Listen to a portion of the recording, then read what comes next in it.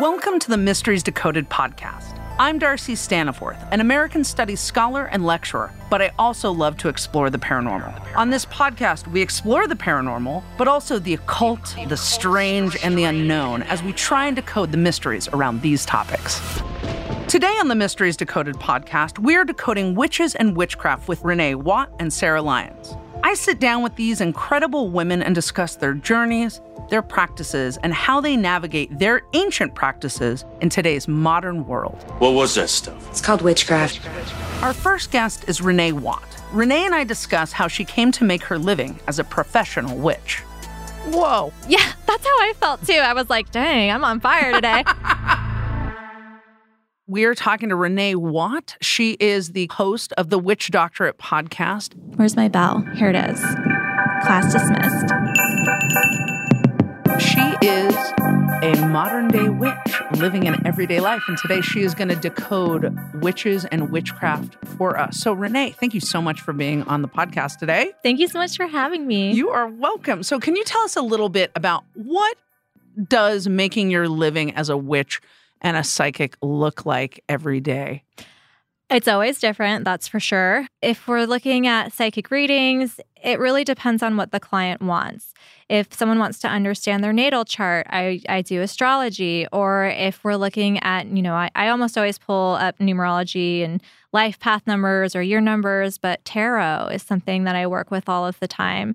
I'm also psychic, so I get a lot of information from the other side while I'm in session, and this could come in the form of I'll have physical discomfort. I once read for a woman, and she sat in my chair, and I said, you have a UTI, but you have to go to the doctor soon or it's going to turn into a kidney infection. And she said, I went to the doctor yesterday. It's already a kidney infection. And I was just like, whoa. Yeah, that's how I felt too. I was like, dang, I'm on fire today. But it's paying attention to how my body physically changes. If my throat tightens up, that could be an indication that this person has a hard time communicating. So I get little cues like that, but sometimes a past loved one will come through, or, I'll be requested to channel a past loved one. And when that happens, usually I will get information about how the person passed. So recently, there was a woman who had heart failure, and I just felt, like my heart was being poked with a pin or something like that. And then I'll see, this person was on life support, they died in the hospital or whatever it is. And then I build off on it. So, it's sort of, I get information from past loved ones that will make it so that I can confirm, yes, this is who's coming through. And then usually it's words of encouragement, words of love. If there are unresolved issues, there's usually, that's okay. We're past that. This doesn't matter to me when I'm on that side. I'm just here to be here for you. So that's what comes forth with mediumship. Now, that's just in readings. I also have people that come and they want to develop psychically. I've got readings that are geared completely towards that. And I will tap into someone's energy and sort of take note of where I think their psychic points are the strongest. So if someone's clairaudient, which means you can hear from the other side, well, a lot of time that causes mental chatter at night, and people don't know how to work with it or strengthen it or turn it off. And so I'm able to guide people down their psychic path. Aside from that, custom ritual kits is very popular. People who want love in their life. And I always try to tell people, okay, well, this is the love that we're trying to draw in, but we need to look at, what we don't want first. So with me, with a love spell or with a consultation, or if I'm making a custom ritual kit, I usually do a two-parter where you will first banish behavioral patterns in your relationships that you don't want anymore, or things that you've noticed that you've attracted that you don't want anymore. First, I'll banish that, and then I'll do a drawing in spell to follow up 2 weeks later on the new moon or whatever it is, so that people can get rid of the toxicity within their relationships or their relationship patterns, and then draw in a more healthy, fulfilling love. So that's sort of how I will guide people through their witchcraft or their psychic development. Can you talk a little bit? Witchcraft can encompass a lot of things, and a practice can encompass a lot of things. Can you, if I'm at a party with you and I'm like, tell me about your belief system, right? But if you were trying to explain your belief system to somebody, what it is, what it isn't, how do you explain that to people? Is there a deity that you're connected with? Are there multiple deities? Because I know some people, even if they come out of a background of faith, right, and maybe they're not practicing that faith anymore, Christianity, Catholicism, Judaism, things like that, they still will see figures like, oh, but, Jesus still shows up and does these things or guides. Like, how does your practice kind of look, if you can put words to that? Of course. Yeah. Well, I think that people are looking for an archetype usually when they're looking at their spirituality. For me, it depends. I work closely with my spirit guides, and it's just, it's like everyone's got a team of, people on the other side that work with them and give you advice if you're open to listening to it and you know how to receive those messages. That's what I mainly focus on. But I do love working with deities as well, especially if I feel like I've got to, really bring out the big guns, and I love working with Pan. Yeah. And I also really love working with Hecate. Who's Hecate? Hecate is the witch's goddess, and she is one of the oldest goddesses traced back to Greek mythology. And she's all about empowering women. She's a triple goddess, and so she does path working, and her symbol is keys. So it's sort of like opening doors to different realms of your life. But she's very powerful, and I think that the fact that she's just such a strong feminist figure is why I'm attracted to her. And also, she's the goddess of the shop that I work at, too. We've got a Hecate temple. So Hecate is very powerful in your life. Yeah. She shows up a lot. Yeah. I know this witchy stuff isn't for everyone, but there's more to the universe than we can explain. What do you think the average non-witchy person needs to know about witches and witchcraft? For the most part, in terms of my position, it's about empowering. It's about affecting your situation through will. It's about having a connection to source or the universe, spirituality, God, if you want to call it that. There are Christian witches. It's not about hexes or curses. It can be about that. But for the most part, people are just trying to take control of their lives. For you, what constitutes a skilled witch? Knowing what systems you're working with, knowing what intention you're putting behind your rituals and why you're putting it there, having a respect for it as well. I see a lot of group rituals because of, my connection to the community. And I've literally witnessed a ritual that was done in honor of Pan. Okay. And at the end of the ritual, one of the girls said, and let's all hope that Pan gets a better man piece. And I was like, are you kidding me? Like, what? If you, I was just, okay. So I was like, clearly you're not understanding what this work is about. And if you really believe that we summoned Pan, maybe you shouldn't criticize insult him. His genitalia. Yeah, especially because so much of his archetype is linked to sexuality and sort of being this primal man. That's pretty much the worst thing you could say to Pan. That's the worst thing you can say to most people, right? That's true. That's true. Maybe the things that you would not say to a person in your everyday life, don't say in your spiritual practice. Yeah, exactly. What's your line where you go, not channeling that, not calling that in? Are there things for you that you just absolutely don't mess with? I don't really do hexes. I don't really curse people. I don't care. I'll block you. If someone really, really does something bad to me, I might do a sort of like return to sender, or I'll ask the universe to sort of like, hey, this is what happened to me. Do you mind delivering some karma? Sure. But I won't go out of my way to try to make someone's life miserable or direct. I don't even like gossiping about people because I'm afraid that the energy I'm putting out there is going to make them tired or have a headache. Sure. So I really try to not have a negative effect on other people. I think that's important, right? And I think, though, that ties into some of the misconceptions that culture has, that like witchcraft is about like somehow this supernatural justice, the idea that you are going to pay back all of these years of whatever, in somebody's life. But the reality is, like, for you, from what I'm understanding and hearing, is this is your everyday practice. This is your beliefs. This is not about spending all of your energy on, I'm going to get that person, right? Yeah. This is not this weird movie moment that Right. people love to engage in witchcraft. And there's great shows out there about witchcraft, and there's great films out there that are very fun and we have a good time with, but it's like a snapshot of what being an everyday witch, I guess. Yeah. Like I imagine like the Donna Reed of witches, right? But being a modern day witch, right? Because what you're really doing is living, you're by no means a Luddite, right? Like you have a cell phone, like you engage in social media and these things. Yeah. For you as a modern day witch, how have you seen witchcraft develop over our digital platforms and the kind of communities that are coming up, whether it be through Facebook, Instagram, Twitter, other platforms?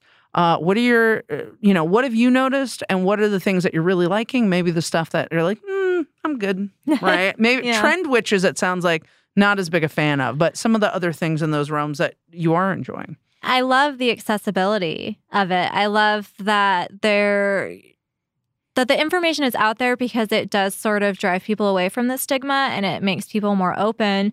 But also I think that people are more willing to discuss their own spirituality, and people are, more willing to come forward and say, yeah, I see ghosts, or whatever it is that they're experiencing that we've societally sort of been told to keep under a blanket. And there are parts of the country where it's very much still unacceptable. And I acknowledge that. But I think that the internet and technology is helping it so that, even if there are people in a remote area, if there's, a little baby witch in Mississippi right now listening to this, with their headphones. The cutest baby witch. Girl or boy.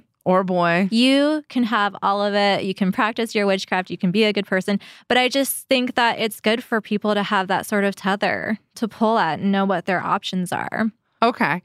Getting into this everyday life with it, right? Running a business, but also practicing with people every day. What rules do you have for yourself to make sure that you're protecting your energy and your space in this? Because I imagine encountering people every day as an empath can be exhausting on its own, much less if they're paying you to do it. Right, yeah. So what rules do you have for your own psychic defense? And maybe what are some things that you could tell the listeners, like, hey, if you think that you're starting to feel this, these are some things you might want to consider?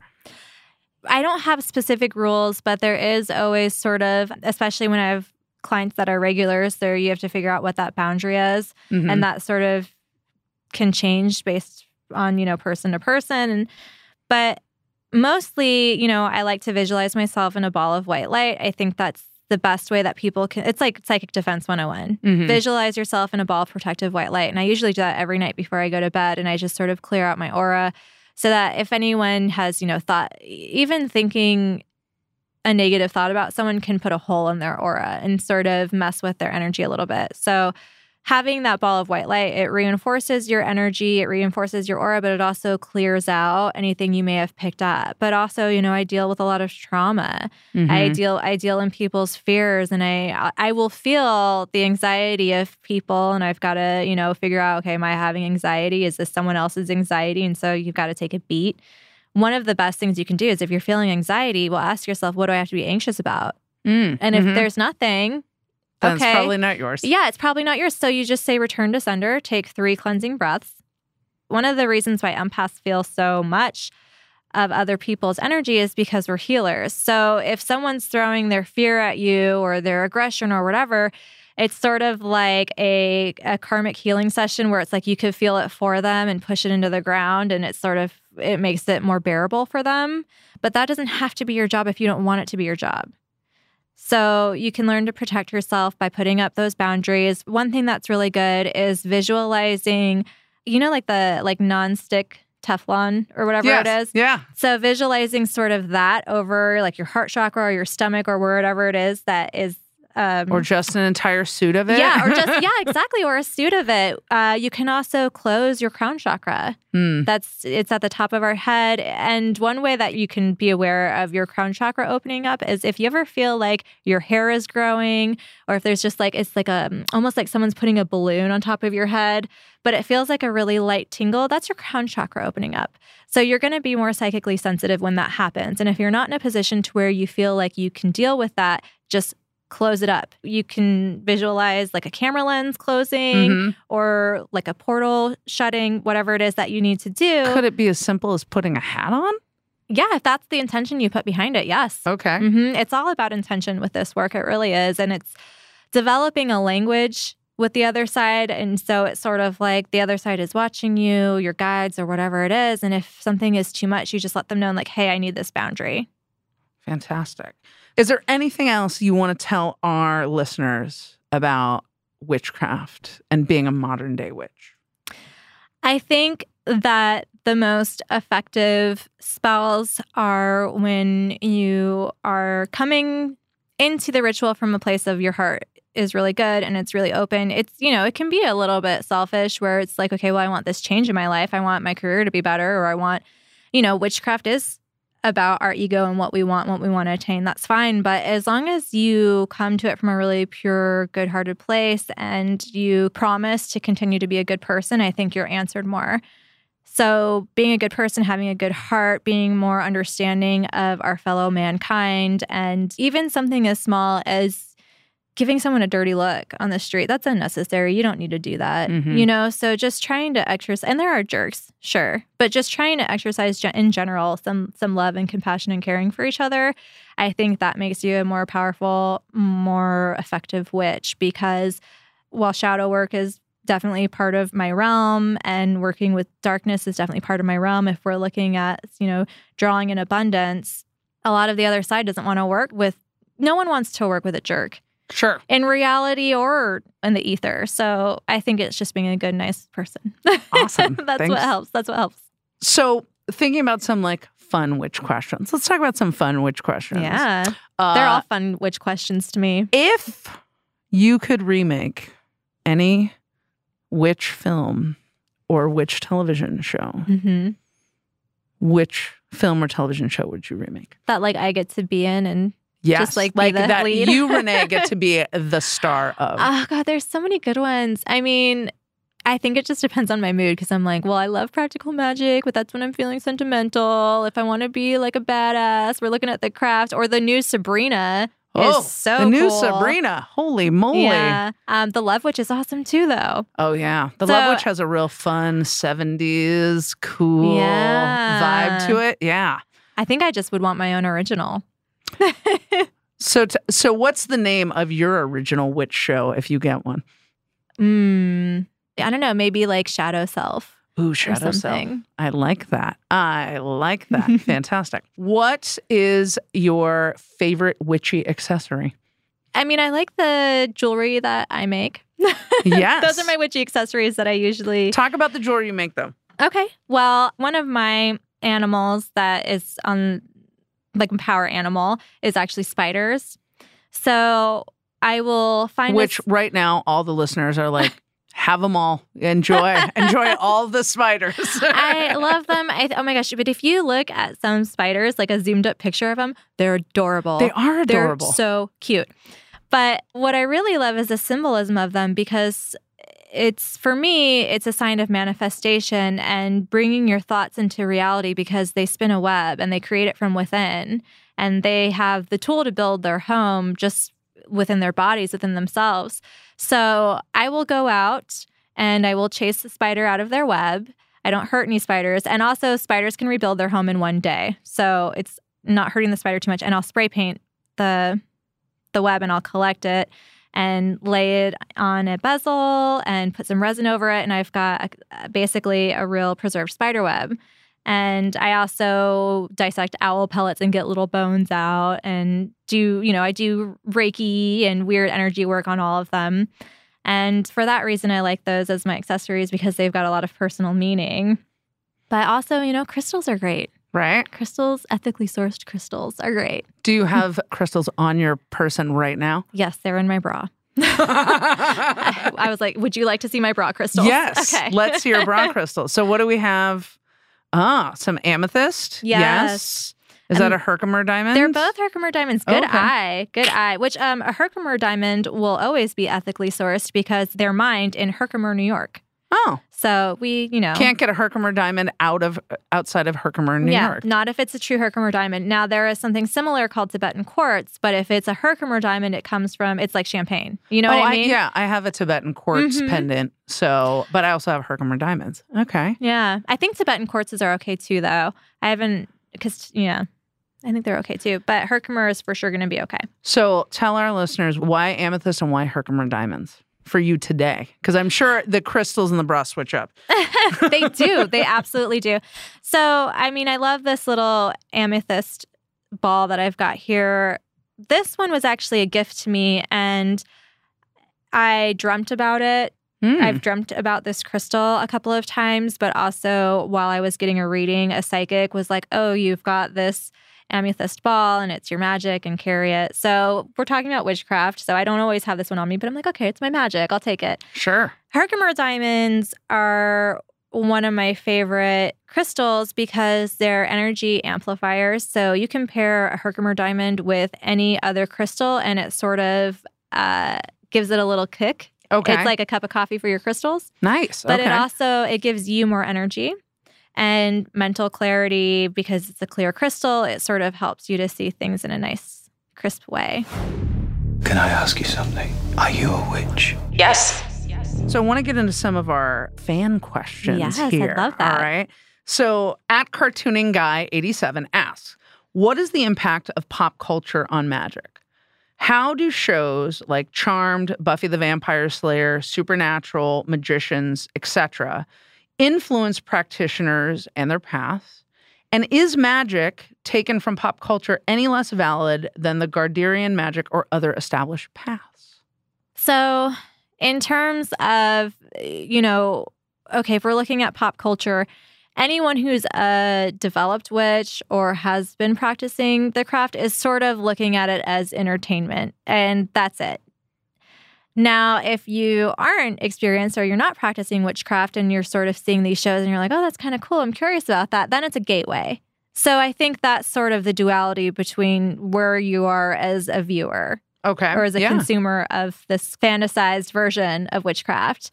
Now, if we're looking at, is it less legit than a Gardnerian path? Well, it's less realistic. It's less probable. It's, Sure. And I think really crazy supernatural stuff happens all the time, but witchcraft works a little bit slower in real life than it does. And it's more about the work that you can do on yourself to sort of get to the place that you want to be at. The universe will help you out with a lot of the work that you want to do if you ask it to, but it's not a presto So sort witchcraft of is really about the long game. Yeah, a lot of the time it is. And and if you do the work, it's sort of, in my experience, it's been a situation where Source will throw you some bones or you'll get surprises or things will manifest in a way that's so beautiful that you never could have imagined. But it is definitely a path that you have to walk. It's not a teleportation device. Sure. That would be great, though. That would be amazing. Yes. That would be. I would spend so much less time in traffic. Yeah. If we could just be like, I don't want to be here now. Mm-hmm. At Aaron89 asks, what was the role of familiars for witches? Were they relevant or even essential for them? And I'm going to add on to that. Do you have familiars, Renee? I do. I have 2 hairless guinea pigs. One is named Grimoire and one is Solstice, although I think that Solstice may be the only one who's actually a familiar. That does not make me love Grimoire any less. So can you let our listeners know, when we talk about familiars, what is a familiar for a witch? Also, Grimoire is a witch's book of spells, just in case anyone's like, what is that? What did she name her hairless guinea pig? Like, this woman's crazy anyway, so why not throw that in? So a familiar is basically an animal that you have a very strong psychic connection with. One way that you can sort of become aware of this is if you have an animal that visits you in dreams a lot, or if you can almost feel like the animal's you're gonna have an animal soon, but you don't necessarily want one, or an animal sort of pops up and it's yours and you can't help it because it's your baby. It's that sort of instant connection with animals. I don't think it's necessary for witches to have a familiar, but I do think that it helps. They're little healers. I've had several familiars throughout my life. And one thing about the concept of familiars is if we're going to look at sort of the aspects of reincarnation, your familiar will likely come back to you again and again and again. So in that, it's a great way because when your pet dies, it's like, okay, we'll see you later in your next body. I'll see you soon. Yeah. But I had a rat familiar who, her name was Cuckoo. And I had just thought, oh, like, I want a rat, I want a rat, I want a rat. And I looked on my Facebook page and someone said, hey, there's a baby rat that was rescued from a feeder snake, but the lady, like, she can't take care of it, but she doesn't have the heart to feed it to her snake. So does anybody want it? And I was like, that's my rat. That's my rat. That's my baby. So I got her, and she was a great pet. They're very smart. Rats are. So, Renee, thank you so much for being on the podcast today and helping us decode witches and witchcraft. I hope you enjoyed yourself. I enjoyed myself so much. This is my favorite thing to talk about all the time. So I really appreciate you having me on. Our second witchy guest, Sarah Lyons, a guest from the Witches of Salem episode of the Mysteries Decoded television show. We are creatures of myth and of story and of belief. Sarah and I discuss her appearance on the show as well as the tools she uses in her practice and some that you can use as well. We have Sarah Lyons. She is a witch, writer, and activist living in New York City, and she is a returning guest from the Mysteries Decoded television show. Welcome, Sarah. Thanks for being with me today. Thank you so much for having me. So can we talk a little bit about your origin story, Sarah? How did you get started as a witch? Were you raised in it? Was it your surrounding areas? Tell myself and our audience about where did witchcraft start for you? My origin story. Well, a radioactive goat bit me and I got all these powers from it. No, if only that was how it happened. Much better story. No, I can't really remember a time in my life where I wasn't interested in witchcraft or magic or the occult. And, as a kid, you don't necessarily have the words to go along with that, especially when I was growing up. Magic and witchcraft was definitely not as much in the culture as it is now. So I was really into reading books on mythology and, folklore and things like that. And then one day I heard an NPR story about witchcraft and Wicca specifically. And I was like, you can do that? And so I ran. I remember going into the house and running upstairs and Googling every single thing that I could about Wicca because that was the only game in town at the time. I no longer consider myself Wiccan. I haven't for a while, but that was sort of the bug, I guess, when I was a kid. That was the thing that sort of set it off. I grew up in a really rural place in rural Massachusetts where things like connection to nature and living your life according to certain natural cycles wasn't weird, esoteric thing from the past. It was something that people really lived in a very material way. So, it was a big tourist town, so things were very based on the seasons and how much light there was in the sky and, ambiently, I guess. And it was on the coast, so the moon rules everything with tides and with surfing and with fishing. I knew a girl in my elementary school class who had to bring a moon chart to the teacher at the beginning of every month, because she lived on this island off the coast that the road to it would flood during a full and a new moon. So they had to know which days of the month she was going to be late for class because of that. So this type of stuff wasn't really alien or foreign to me. It really fit into the world as I was seeing it pretty well. And of course, not everyone was as into this stuff back then as they are now, but I kept up with it and I stuck with magic for, my whole life. I usually give 14 as the age that I self-initiated and self-dedicated myself to witchcraft and to magic. And yeah, I just stuck with it and I pursued it. And wouldn't you know it, in 2019, people love witches. You mentioned growing up in Massachusetts and in a small town that happened to be a very touristy town. Did you grow up in Salem? No, I grew up on Cape Cod, but I did grow up going to Salem for October, pretty much every October that I lived in Massachusetts as a kid. And that's what made doing the episode of Mysteries Decoded so special to me, because it really felt like I had come full circle in a big way in my life, growing up as a little kid, going to Salem, being like, I want to be a witch so bad. And this is such a world that I want to be a part of. And I really hope I can do this. And then 10 years later, going back there and getting to see all of these artifacts, getting to talk to people, coming back in this big way really felt like an amazing homecoming. That's amazing. And it's nice that you can have that come full circle later in your life. So talking about Salem and thinking about Salem as a town that you went to, as a teenager growing up and that you've returned to, what are the things that you really enjoy about Salem? Is there a sacredness to it for you? And what are the things that you wish weren't happening around maybe witchcraft or witches in that area?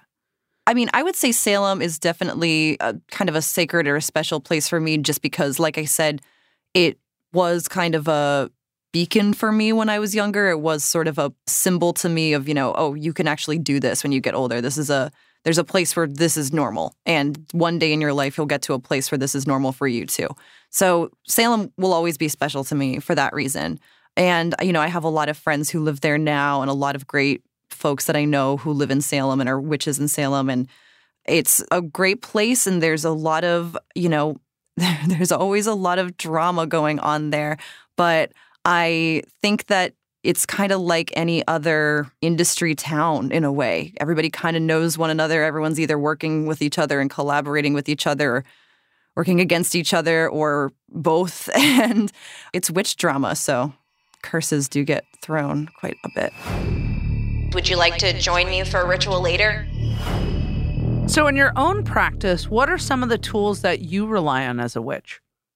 I think that's a really great question because I think that one of the things that a lot of people get tripped up on when they start doing witchcraft is they think that they have to buy a bunch of stuff, that you have to go to a store and it's like, I'm not really a witch unless I have 3 crystals, 2 incense burners, a cauldron, this many herbs that I don't know what to do with yet, but I need them for some reason, and, all this other stuff. And I think that, there are times that is definitely called for. There's times where, I definitely use stuff like incense, and I definitely use a lot of herbs and plants in my magic. I definitely use objects like I collect a lot of rocks from places of power that I go to and places that I have a deep connection with, and will use that as sort of a way to call in the spirit of that place if I'm doing a particular working or working with a spirit from there.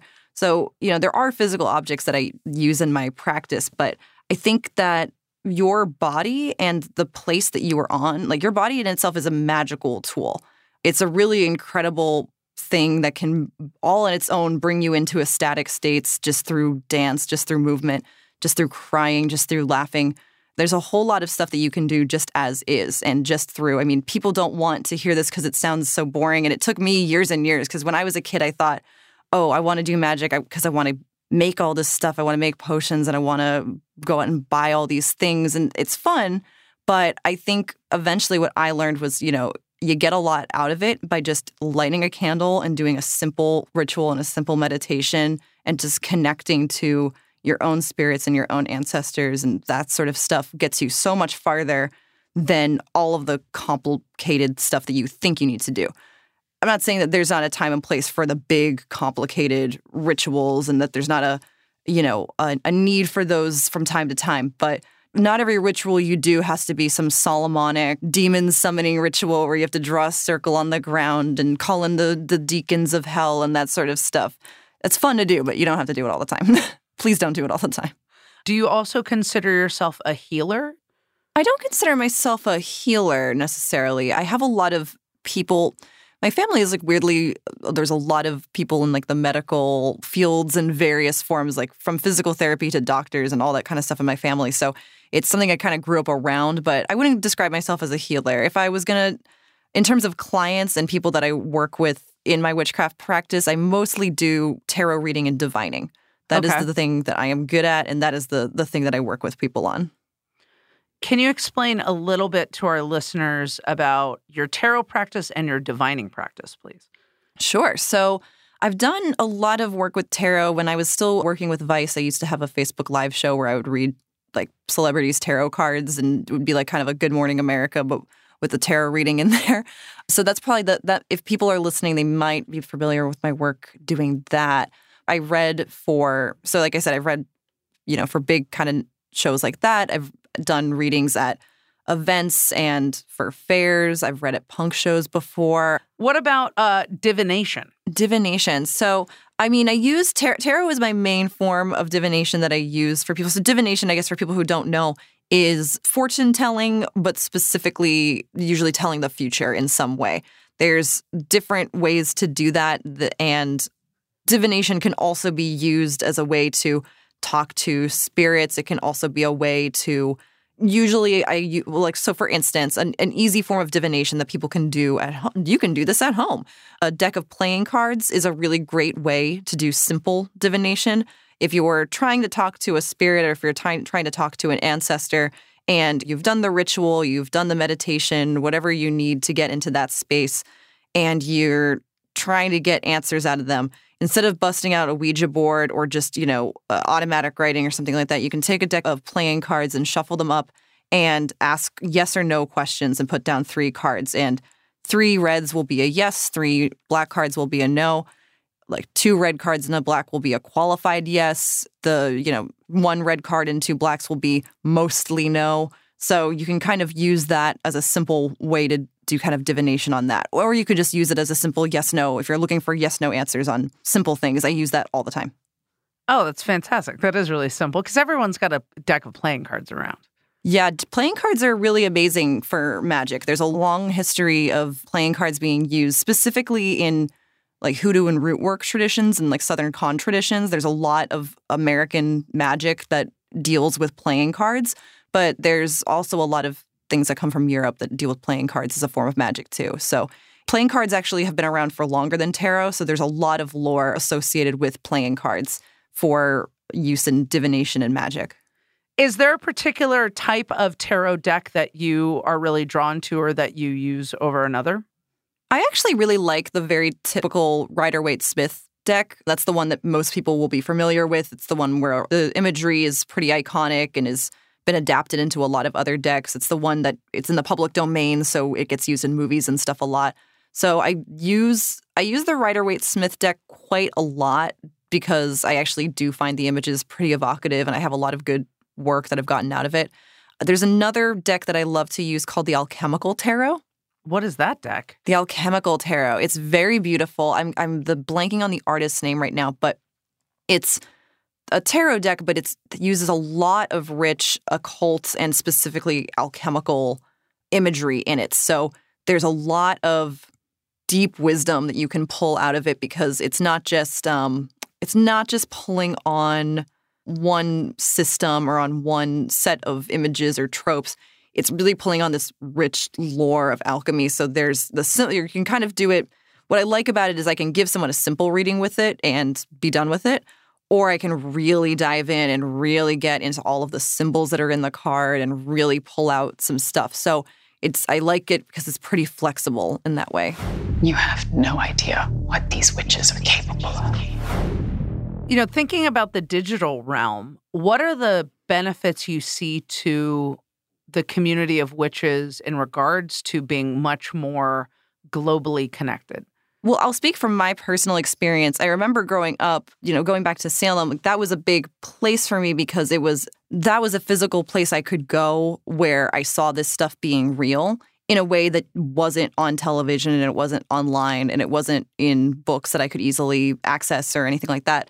So I know growing up, having a place like that where I knew that I wasn't crazy somewhere in the world, like knowing that I gave me a lot of confidence to keep going, and it gave me the drive that I needed to keep going. I think if you're someone who's from a rural area like I was, or if you are from some place where it's hard to actually get to those spaces, the internet is a great place to connect with other people and to, share information, to share knowledge. I also think I was listening to this on a different podcast the other day, and they brought up this point, which I think is a really good one. But as the data set grows of people talking about this stuff and, doing rituals and then going on to Facebook or, Twitter or other online groups and talking about, I did this ritual and this happened. Did that happen to you? Yeah, no. And comparing notes or people comparing notes on, astrology and what, this transit always makes me feel this way, or this always happens when this transit happens. Has anyone noticed that? The more data we have on this, the better this is all going to get and the more information we're going to have. So I'm actually also really just positively looking forward to it because I think the more people are talking about this, the more people are doing this, it's going to grow exponentially. And I think our magic is going to get bigger and better. So I'm super here for witchcraft and magic in the digital age. Hysteria whips people up. Thinking about the episode of Mysteries Decoded that you were on, what do you think about the idea that the original Salem witch trials and the hysteria around that was diagnosed as psychogenic, and these more current cases of these high school girls with hiccups and twitches has also been diagnosed as psychogenic? Do you think that there's reality in that? Do you think that all of this was a lot of like, I don't want to call it satanic panic, but in a way, because witches, especially in early Salem, were tied to the idea of Satan and the devil. But where do your feelings and beliefs fall on these different cases? Sure. So I think that a lot of people, when looking at the witch trials, both in Europe and in the Americas, people want to find this silver bullet that, that will solve everything. And like, oh, okay, it was all ergot poisoning. It was all mass psychogenic illness. It was all this. And if we find that silver bullet, I think there is this weird, maybe not even conscious drive to sort of forgive Europe or forgive people who were participating in that stuff.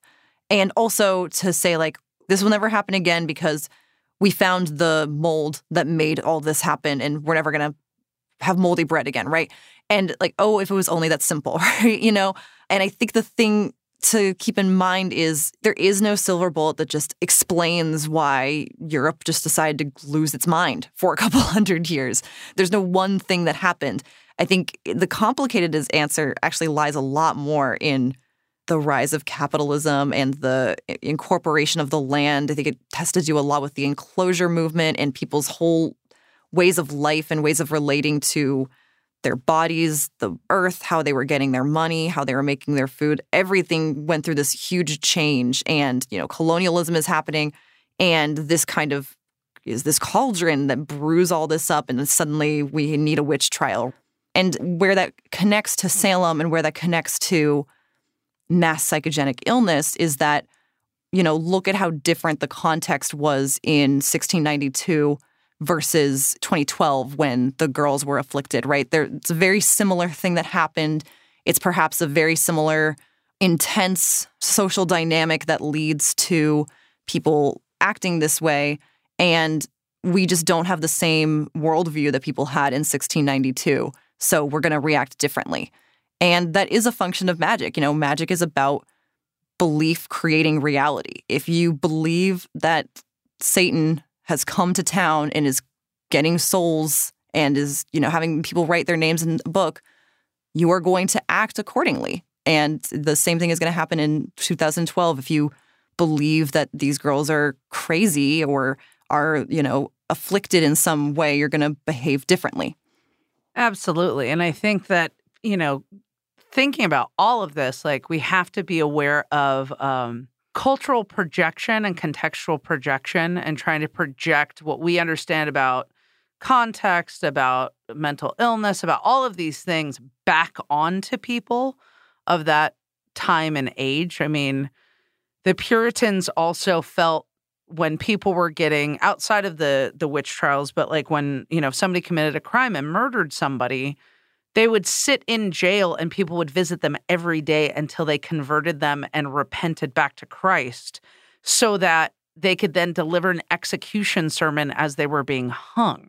Like the Puritans were always like, got to get back to God, which is very different than a lot like the ways that our belief systems would go. But I think also, talking about capitalism and colonialism, I think for, many people who don't have a true understanding of the expansion of capitalism in the world, they think that colonialism has ended.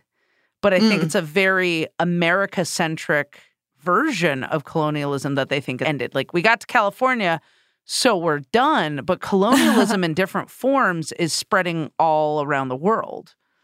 I think that it's, bringing it back to witches, a lot of the testing ground for the witch trials and for the violence of the witch trials and the actual just mechanisms that were used first on indigenous people in Africa and in the Americas before it was brought back to Europe and used on its population. Violence like this always begins on what is considered the margins of a society before moving deeper and deeper into the heart of a society. And then once it gets to the very heart of a society, once it reaches the center of a metropole, the center of power, that's when it tends to stop, because now the people who created that whole system are coming to be affected by it.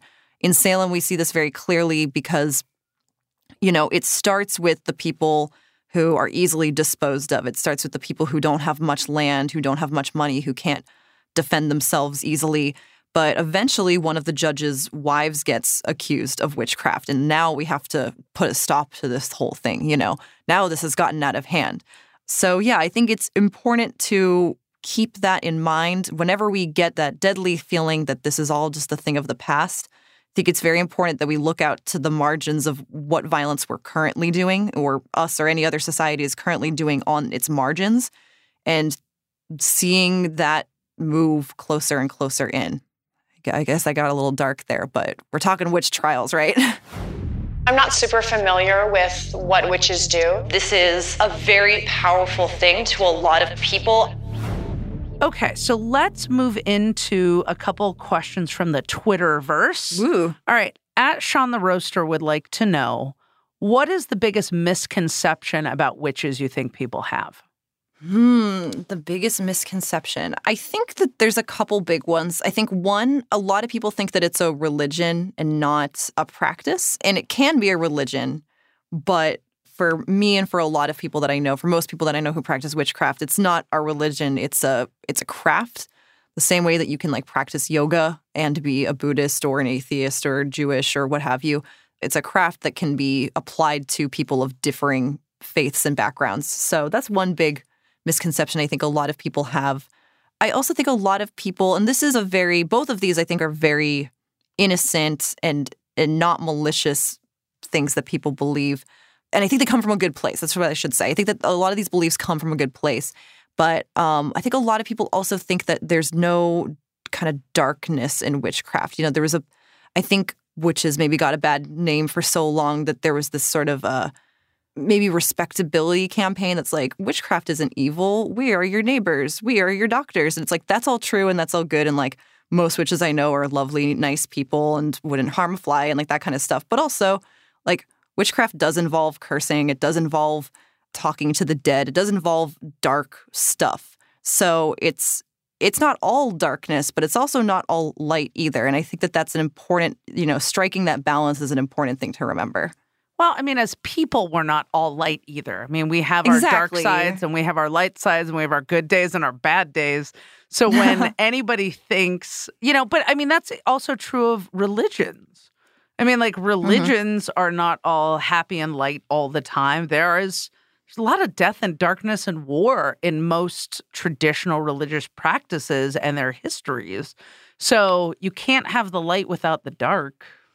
Yeah, there's an old saying that says, a witch that can't hex can't heal. So, and I actually really do believe that. @YSanny11 asks, how do you feel is the way to have an authentic practice and not feel like you're playing pretend? That's a really good question. I think that has to come from within. And I think it has to come from, it's very easy, especially with the internet, to compare yourself to what other people are doing and play this game of keeping up with the Joneses witchcraft style, and thinking oh, well, they have skulls on their altar. I need skulls. Oh, they have crystals. Better buy crystals. And looking at all of the outward stuff to give a sense of authenticity or things like that. I think what's better is honestly strip down to absolutely nothing in your practice. Strip down to just having a candle and a piece of cloth and that's your altar, right? And then just start to do tiny workings, start to do very small, trying to connect with your ancestors, trying to connect with, doing a guided meditation and connecting with spirits that are around you, doing a guided meditation and connecting with the moon, doing stuff like that. Out of that will grow an authentic practice because it'll be one that you're discovering, and the things that you do end up buying or the things that you do end up making or the rituals that you begin to incorporate into perhaps your daily life are going to come from a place of authentic need, an authentic connection, and not because you read it in a book somewhere that you had to do that, Absolutely. Sarah Lyons, thank you so much for joining us on this episode of the Mysteries Decoded podcast. It has truly been a pleasure to talk about witches and witchcraft with you. Thank you so much for having me. This was a lovely conversation. Thank you for listening to the Mysteries Decoded podcast. I hope you enjoyed decoding witches and witchcraft with us, and I look forward to you joining us next time to decode our next mystery. The Mysteries Decoded podcast is brought to you by the CW Podcast Network and is hosted and produced by me, Darcy Staniforth. Our executive producer is Jen Titus. Our audio engineer is Joel Smith. Our editor and audio producer is Joshua Sterling Manley.